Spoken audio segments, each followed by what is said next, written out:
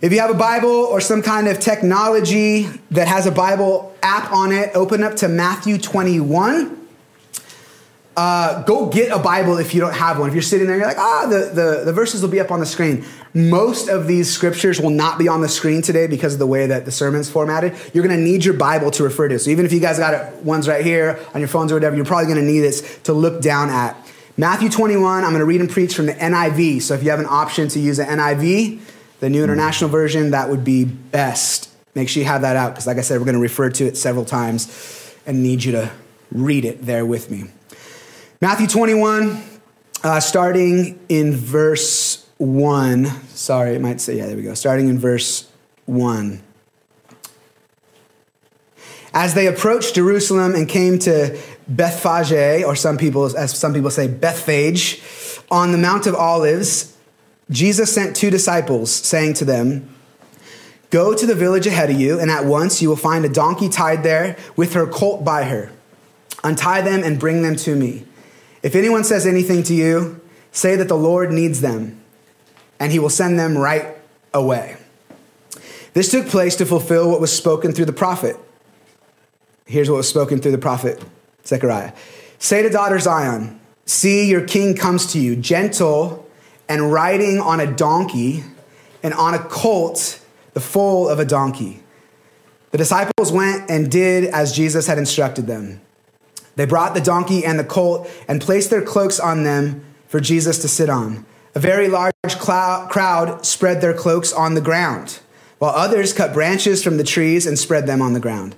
The crowds that went ahead of him and those that followed shouted, "Hosanna to the Son of David. Blessed is he who comes in the name of the Lord. Hosanna in the highest heaven." When Jesus entered Jerusalem, the whole city was stirred and asked, "Who is this?" The crowds answered, "This is Jesus, the prophet from Nazareth in Galilee." Jesus entered the temple courts and drove out all who were buying and selling there. He overturned the tables of the money changers and benches of those who selling doves. "It is written," he said to them, "My house will be called a house of prayer, but you are making it a den of robbers." The blind and the lame came to him at the temple, and he healed them.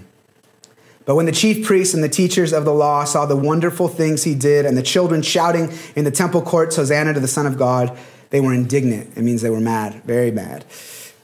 "Do you hear what these children are saying?" they asked him. "Yes," Jesus replied. "Haven't you heard or haven't you read? From the lips of children and infants, you, Lord, have called forth your praise."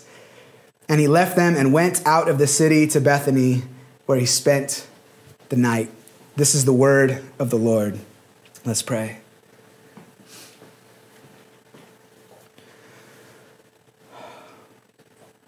You are a way maker. You are a miracle worker. You are the one who doesn't just promise, but you keep your promises. And you are the one who is here right now in our midst. And so we open our ears and our hearts. We ask that you would calm every mind at home. I speak in Jesus' name, peace to every home, every family with kids. I'm just imagining my own house. Every family with kids, peace in Jesus' name. We ask that you would open our ears, Lord, to hear everything you want to say to us from this passage. Thank you that you came, Jesus. Amen. So this was the year 33 AD, right? And during 33 AD, Rome had conquered Greece and what would become France and Spain and parts of northern Africa and most of the Middle East, including Israel. And so Israel is living under this weight of the Roman government. There was no national king for Israel at the time, and the national religious leaders, as Jesus said in Matthew 23, were crushing the people with unbearable religious demands and never lifting a finger to ease the burden from them. So even their religion's providing no help for them. So there's political, social, religious oppression. It was a hard time. It was a hard time in Israel. So you can imagine how wonderful the thought of a new king must have been to them, especially if he was the kind of king that God described in Isaiah 42, where it said, in faithfulness, this king, the Messiah, will bring justice to the nations as they're living in this crazy turmoil nation. Elsewhere, it says things like, he will restore the brokenhearted. If you're a king, and that's what your kingdom is like, then it's like, yes, we want that kingdom right now, right here, especially in the crazy turmoil that they were in, right? But up until this point, Jesus hadn't explicitly pronounced his kingship. He hadn't explicitly said that he was a king. In fact, he was telling people a lot of times, like, don't tell anybody that I just did that. But on Palm Sunday, he left nobody wondering, as he very publicly declared without question who he was and what he was here to do. So the message today is very simple. I've nothing really honestly profound to say. I just want us to I want us to see Jesus. Like these people saw Jesus. Guys, we need him in our world maybe more than we ever have right now. And Lord, help us to see Jesus. And I'd like to answer 3 questions in our text today. Number 1, who is he? Number 2, very simply, why did he come? And number 3, how then can we respond to him? First of all, who is he? Jesus is very explicit with his actions here, so he doesn't leave us wondering. And he's actually wanting to communicate a very specific thing about his identity. It starts in the beginning of the passage, our passage in Matthew 21. So again, refer to your Bibles here, where he sends 2 of his disciples into town to get him a donkey. Okay, look at your Bible, verse 2 of Matthew 21. He says to the disciples, go to the village ahead of you, and at once you will find a donkey tied there with her colt by her. Untie them and bring them to me. Okay, now this may not seem strange, but it is strange. The disciples have been walking with Jesus for 3 years, and Jesus was like your neighbors in quarantine right now. He walked everywhere, every day. You know, you just see people walking. Like, I'm like, dude, that dude never walked before, but he's walking right now. Jesus walked everywhere. He didn't take donkeys into Jerusalem. John tells us he had been to Jerusalem a couple of times. He never took a donkey into. Why is he telling his disciples now? And he's just right outside of town. He's like a few miles away because he had just risen Lazarus from the dead, a few miles outside of town. It's like a 30-minute, 40-minute, 50-minute walk. But he has them go get a donkey. Why does Jesus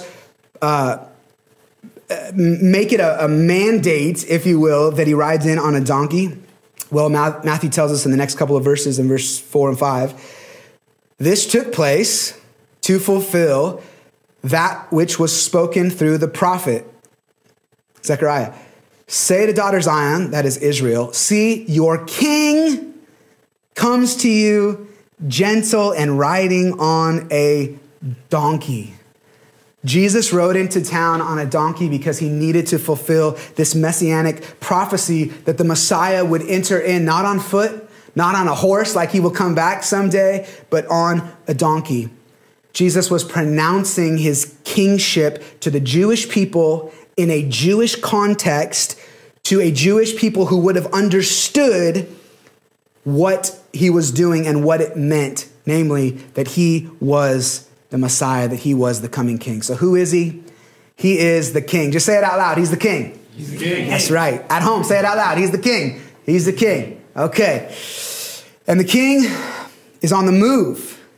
Okay. He's on the move toward his final acts of victory over sin, death, and the devil. Who is he? He's the king. That was a very short one. This next one is not short. Second question is, why did he come? Well, there's 4 reasons I want us to see in this text. This donkey prophecy from Zechariah 9 gives us the first 2 clues as to why he came. I'll read it. Zechariah 9, it'll be up on the screen.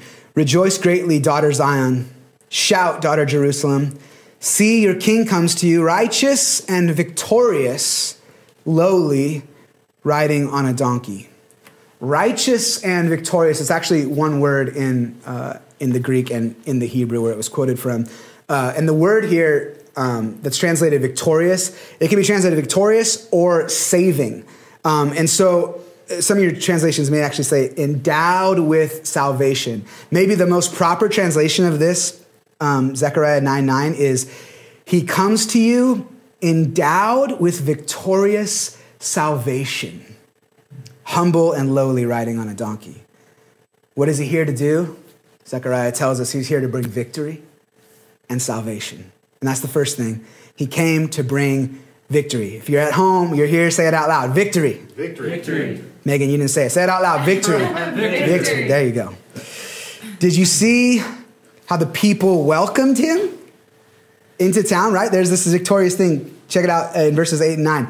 The crowds are going before him. The crowds are behind him. Okay, so they're surrounding him. There's like this procession. And then the people who are on the sides of the road are taking off their outer cloaks, their garments, and putting them on the ground. And other people are tearing off what John tells us is palm branches, which is where we get our Palm Sunday name from. And they're putting them on the ground, essentially creating this like red carpet, right? They're giving him the royal treatment for a victorious king. This is the kind of procession and welcome that you would give to a king who came back from war victorious, like riding all pompous on his horse. His sword's got blood on it still, right? There's this crazy procession. Everyone's singing like, you're victorious.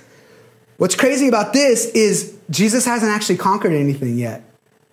The people, without even knowing it, are affirming what is already true about Jesus and what he's about to do, that he is already the victor and he is about to show everyone the victory in his death and resurrection. And so there is in this kind of a prophetic, joyous looking forward and foresight to what's about to happen just a few days from now on Easter when Jesus will rise from the dead. And so he came to bring victory. Victory over what? We looked at it the last 3 weeks. Victory over sin. Victory over the troubles of the world. Last week, Billy talked about victory over the devil. Next week on Easter, we're going to talk about victory over death. The second reason he came is he came to bring salvation. Everyone, including Megan, say salvation. Salvation. Are you saying it over there, Amy? Yes, I am. Okay. I just hear a lot of guys' voices. He came to bring salvation. It's not only in our Zechariah passage, because that word really means like endowed with victorious salvation, but it's also in the worship song that the people are singing, right? In verse 9 of our passage, check it out. Hosanna to the Son of David. It says they are shouting, but this is a song. So I imagine they're probably like, they're singing so loud that it sounds like they're shouting, because this is a psalm that they used to sing. It was like a historic worship song that the people of Israel sang. So they're shouting this out, Hosanna to the Son of God. I'm sorry, to the Son of David.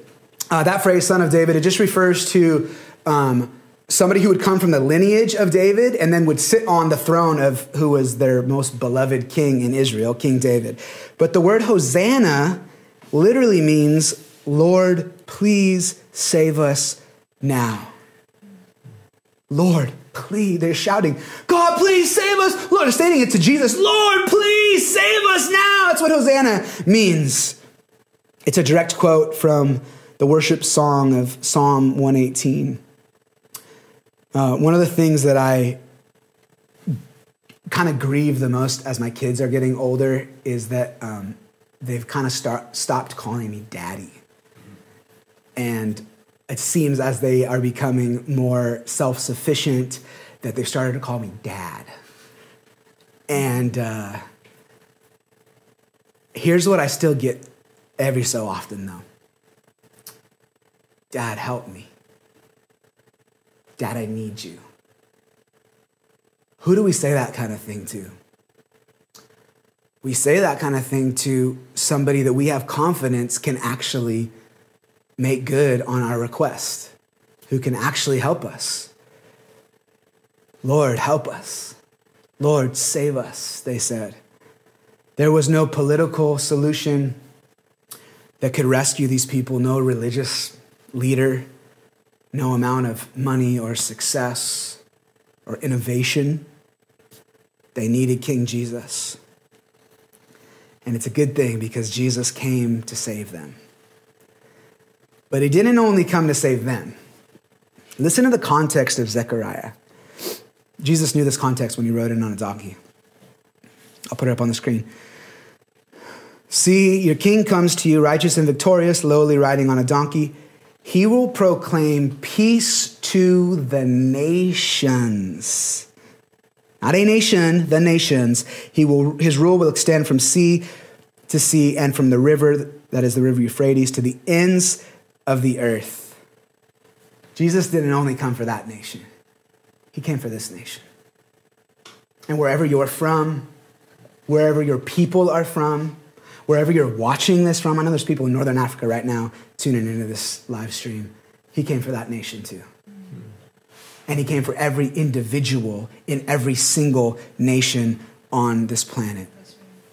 They cried out, Lord, save us now, please. Because whether they fully understood the implications of that or not, he was the only one that could save them. And he's the only one that can save us. He is a Savior who came to bring salvation. Next, he came to give us access. Everybody say it out loud, access. Access. What's the first thing that Jesus did when he got into town? Because it tells us a lot about why he came. It's like he comes into town, and then verses 12 and 13 of our passage, it says, Jesus immediately entered the temple courts and drove out all who were buying and selling there. He overturned the tables of the money changers and the benches of those selling doves. It is written, he said to them, my house shall be called a house of prayer, but you are making it a den of robbers. Whew, this is angry Jesus. Right? We don't get angry Jesus. We like hippie Jesus. We don't get angry Jesus very often. There's only a few times when Jesus gets angry, and he only gets this angry right here. So what about this situation makes Jesus so angry then? Well, if you read the whole Bible from beginning to end, you will see that God's intention for humanity was always to be in relationship with him. Because God knows that in him and in relationship with him is the only place that our souls are fully satisfied. And because God loves us, he wants our souls to be fully satisfied. And so it was always his goal for us to be with him. Sin separated us from him. And so before Jesus died to take away our sin, the temple was the main place that you would go to be with God and to pray to him. And what is prayer if not intimate communion with God? My Father's house, Jesus said, the temple, shall be called a house of prayer for all the nations. He was quoting what God said in Isaiah 56.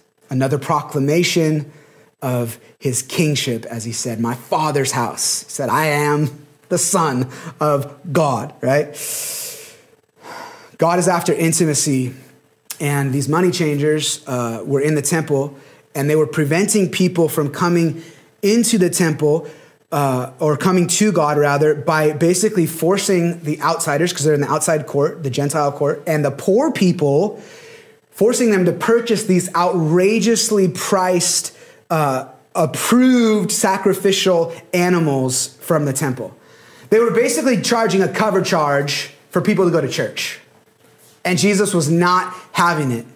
He was about to pay the price for our full access backstage passes, right? That we just get to carry with us all the time. He was not having what these money changers and the religious leaders were doing here. It's why Jesus went to the cross, to take away the barrier, sin, that separated us from God and to give us unrestricted access to him, because it is in that place that our souls are fully satisfied. Why did Jesus come? He came to give us access to God. It is right here. It's the first thing Jesus does when he comes into town. Lastly, he came to bring healing. Everyone say that out loud, healing. Healing. It's in verse 14. Check it out in the Bibles that you have in your hands. So right after this, it's like the tables are still like bouncing. It seems like the money changers are like, what just happened? Jesus, we just saw angry Jesus. People are like walking out with their heads hung, like, embarrassed of everything. And Jesus is like, yeah, that's right. My Father's house should be a house of prayer. Immediately, verse 14, the blind and the lame came to him at the temple, and he healed them. What was Jesus doing here? Well, first of all, he's showing us what his kingdom's like. It is a kingdom of restoration and healing. But second, Jesus was making another proclamation about his kingship. In Luke 7, when John the Baptist was in prison for baptizing people, he told his followers, go ask Jesus if he's the coming king, if he's the Messiah. And Jesus sends word back to John and says, go and report to John what you hear and see. Namely, that the blind receive sight and the lame walk. In other words, John, the answer to your question, if I'm the coming king, is in the fact that I am healing blind people and lame people. In other words, yeah, John, I'm the king. Why does the healing of the blind and lame mean Jesus is the king? Because in Isaiah 35, it describes the coming kingship of the Messiah like this. Be strong, do not fear, your God will come to save you. The eyes of the blind will be opened, the lame will leap like deer. Why did Jesus come? He came to bring healing, and in this healing, there is a proclamation of his kingship. Friends, Jesus came as the king to bring victory, to bring salvation, to give us access, and to bring healing. We are living in an unprecedented time. We're going to get through this, but it's not going to be over tomorrow. We got a ways to go, right? You've been watching the news. There's going to be a lot more people that are going to get sick. 35,000 new cases of coronavirus in the United States yesterday. Many more people will get sick, and sadly, many more people will die. Like the people living in first century Israel, there is a lot in our world that we could ask Jesus to save us from, to give us some like temporary relief. Hosanna, Lord, save us, they said. They knew they needed a savior, but they didn't realize that they needed a different kind of savior. They thought what they really needed was a savior from their political and social oppression. But Jesus didn't come to break chains of political and social oppression, although he may do that sometimes. He came to break chains of spiritual oppression. And when he physically healed someone, yes, it was a sign of compassion, but it was ultimately pointing to the eternal spiritual healing that he was wanting to bring. Because who cares if my body's healed, right? If my soul is going to be destroyed in eternity. You think COVID-19 is bad? The virus of sin will destroy your earthly and eternal life. Jesus didn't come to give us temporary salvation. He came to give us eternal salvation. What Jesus knew that the people didn't fully understand when they gave him this victor's welcome in was that he was there to win a war victorious, but it wasn't with their political, social, even religious oppressors. Jesus was there to win the war against sin, death, and the devil. And he didn't ride in on a horse with his chest puffed. He wasn't there to sit on a throne. He was there to sacrificially give up his life. His weapon wasn't a sword. It was a cross. And when he was finished, he would possess a victory that could not be taken away. Jesus today declares that he is king to us. And though we may enjoy the benefits of some relief he may give us on earth, what we really need is eternal relief and eternal hope. And for those of us who choose him now, he promises an eternity where there will be no more pain,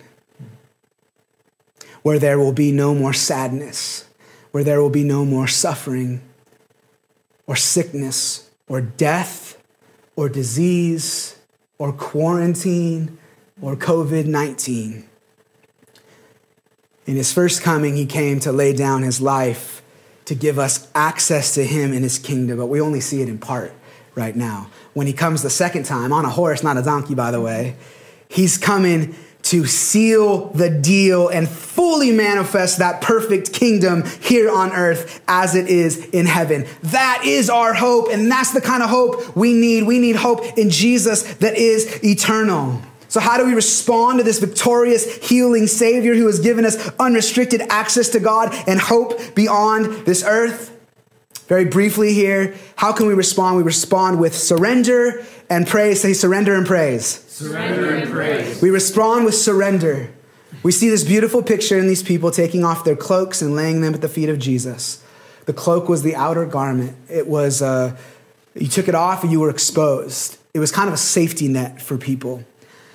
I personally believe that the degree to which we come into God's presence open-hearted and open-handed is often the degree to which we can receive from him. It's hard to receive with your fists closed. We need Jesus right now. And so I'm encouraging you to lay down your cloaks of self-preservation and self-reliance, your safety nets. Jesus walks on top of those things which we think bring us security and protection. Let go of earthly things and comforts so that the King of glory might enter into your life in a profound way once again today. In the midst of their chaotic world, basically every person here missed what Jesus was trying to do. They didn't get it. I don't want us to miss what Jesus is trying to do and wanting to do in our midst because we're holding on to some earthly thing or distracted by something. So we respond with surrender and we can respond with praise. The people surrounding Jesus that day, they surrounded him with shouting songs of praise, and they didn't even know what he was about to do. How much more should we surround Jesus today with songs of praise who know exactly what he has done? Circumstances are crazy, things are unknown, emotions are running hot, but none of that changes his worthiness or his character. So today, let's respond to him, not according to how we feel or how we think, but according to who he is. Amen? Amen. Pray with me.